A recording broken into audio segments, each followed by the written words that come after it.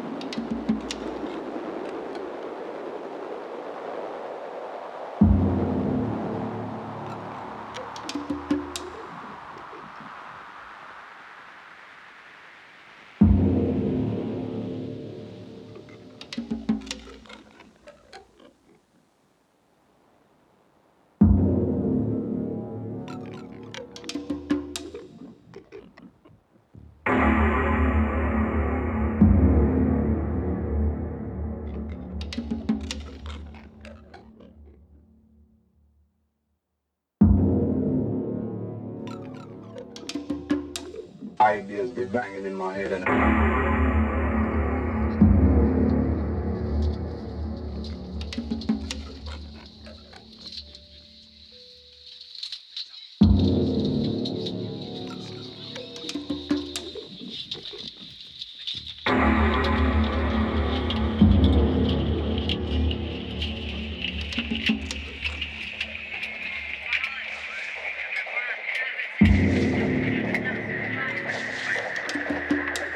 ideas be banging in my head. Ideas be banging in my head.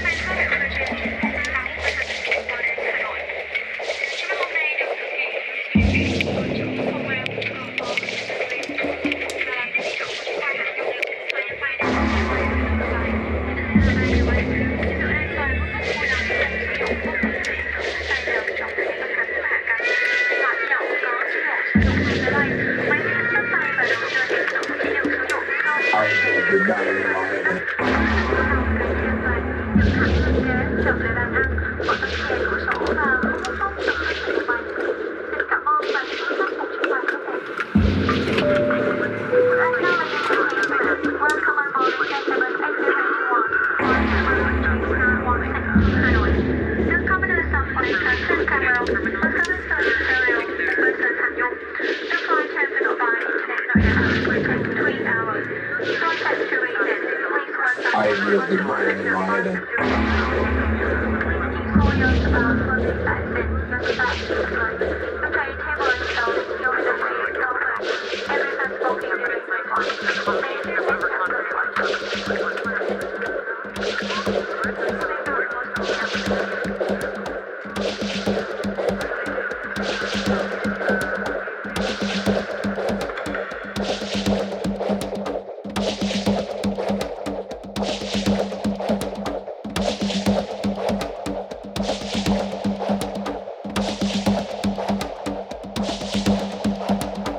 Ideas be banging in my head.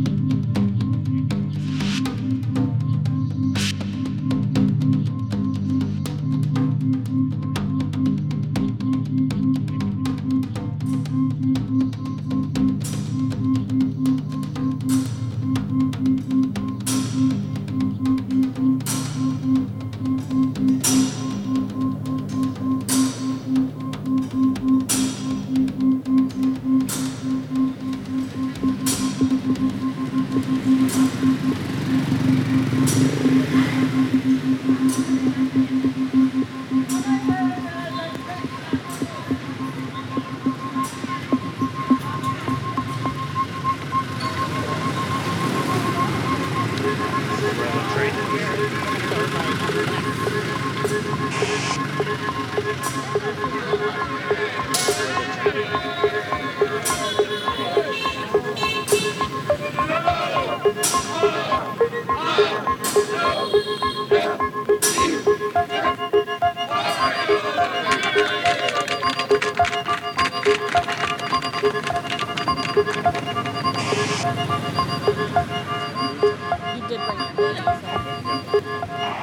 this segment, we're going to talk about sincerity because this is one thing that you cannot fake at all.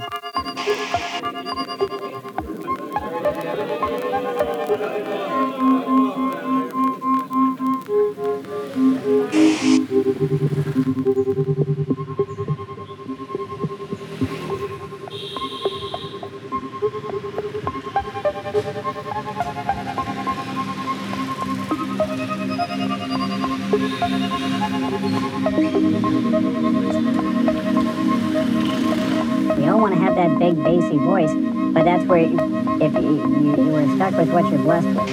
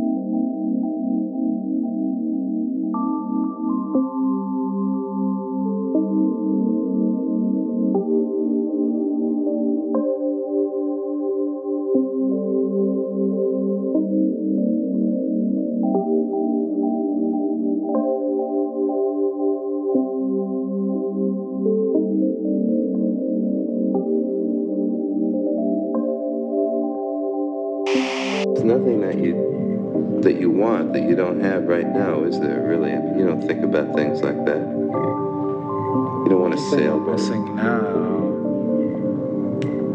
is more privacy than I'd like. I would like to be alone more than I am. Like the phone rings too often. There's too many cameras and all that, and I kind of accept it, but it's not me. When these things are gone, I go back to the room and I become myself again. Oftentimes, I'll pull down all the shades like I used to, just lay down in the room for 5 to 6 hours just alone. Just lay in that bed and get something back, some kind of juice. Just being away from people is one of the most marvelous fulfillments a man like me can have. Just the absence of humanity is a fulfillment so graceful that even God would understand if he invented them. You probably do.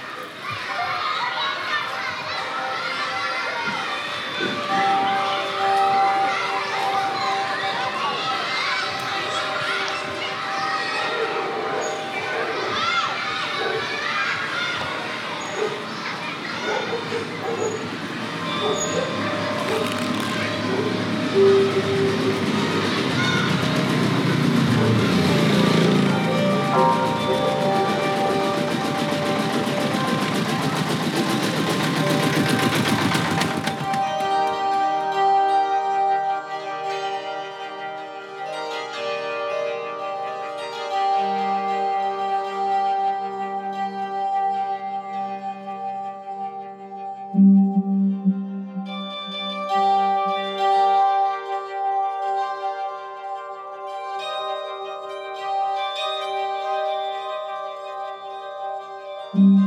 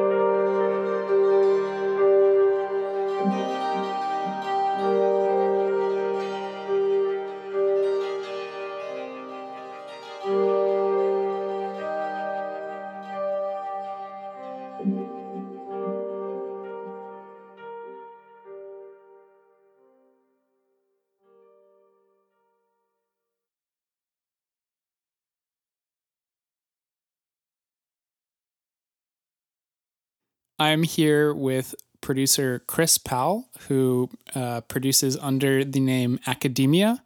He is the first actual returning person for Nice Fumes. He produced an earlier episode under a different project, Osoa. Hi, Chris. Hi, Will. Thanks for having me back again. I'm honored.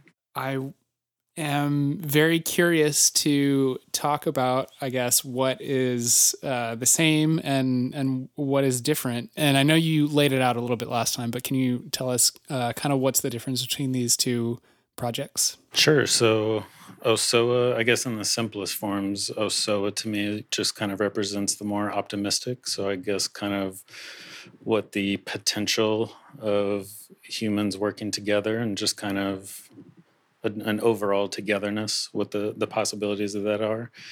And academia to me is kind of where I get out the part of my brain that feels alone against the world, I would say. In both of these cases, in episode 9 with no specific notes, and here, I think that the pieces that you're crafting are hyper visual for me, but in this particular one, it feels like it is more of a fictional or fantasy scape that you've created or something, whereas the other one kind of seems more rooted in your day-to-day. Is that fair to say? Yes, I would say that's fair to say. Yeah, I kind of see academia as like an urban survivor, I guess you could say. You know, just kind of dodging the dangers and pitfalls of the world.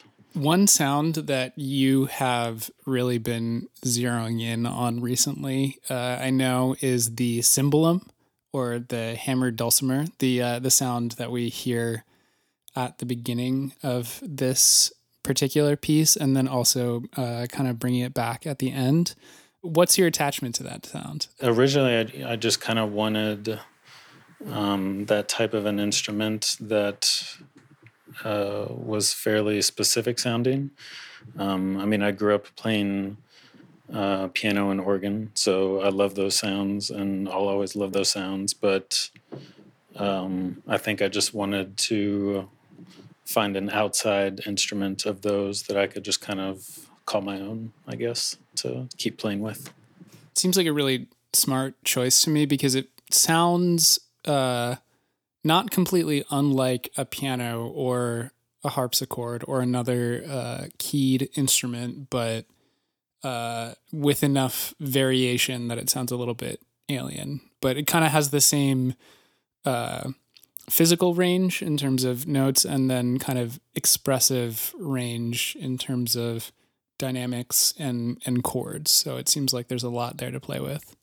It's true, which can be good and bad because sometimes I can rely on it too much. I think where in my head I'll say to myself like, "Oh, this will sound really good here," and then I'll try it out, and then it'll just be a little too unique sounding, and it doesn't always work. But Can you walk us through a little bit of what happens in the piece? Because to me, it seems like there are 8 or 10 different zones and feelings and emotions that we go through over the course of the piece. For me, at least, when I am starting a mix of this kind, I do enjoy the journey part of it. If it's one long continuous piece, which I kind of think, humans just love movement in general, right?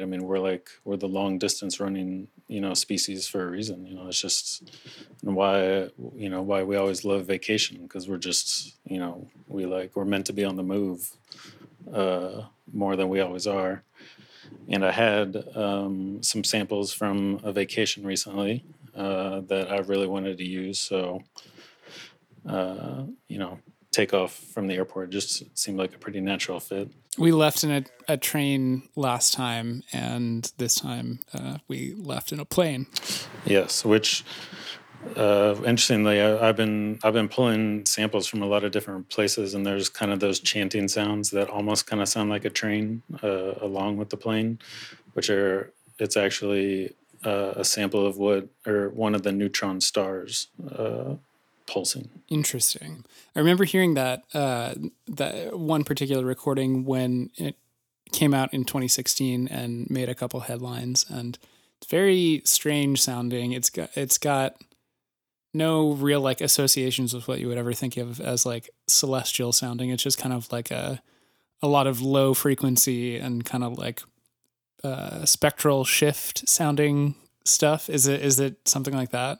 Yes, that's very true. It's like they're very interesting, but they are definitely not as, not knowing was definitely more mysterious than knowing. I want to ask you about your use of speech samples. It definitely seems like something that you like to pluck individual lines and place them from a variety of speakers. Are you constructing a script, or how does that work for you?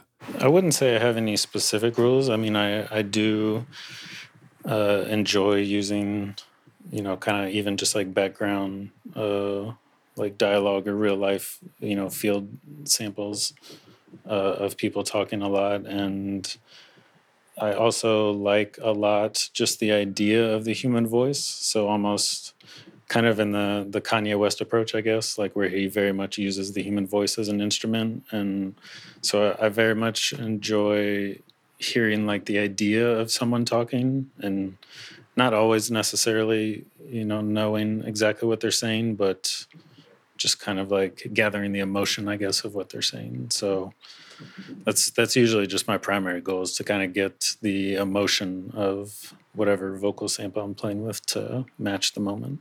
Yeah. It's amazing how obviously we're hardwired for it, but it's amazing the way that we perceive it, how tonally expressive it is compared to anything else, really. Every sound that you could dream of, you can call up at this point into any composition. So it seems like the thing that stands out the most, that feels the most dynamic, the most meaningful at this point, really is vocal stuff, even if it's also a sample, because we just latch on and I think that we want to infer meaning. It's true, and it's almost like, the world we live in, there's just so much noise and so many people talking all the time. So, that's a pretty easy tension to play with, in the sense of you could, have a lot of noise going on, and that can be familiar to people. And then you can have, one single voice with a lot of space, really having something to say, and that, can really stick out. The book, which I named the title after part of, it's a book about storytelling, and one of his big themes is just the idea that humans crave drama so much that any amount of drama that you don't give people are just naturally going to fill in on their own. Right. So it's almost like its own version of dynamics of volume, but it's kind of a dynamic of scene where you have a certain mood or something, and then if you establish a clear mood, then you have this huge pendular shift to something else that is really what captivates people.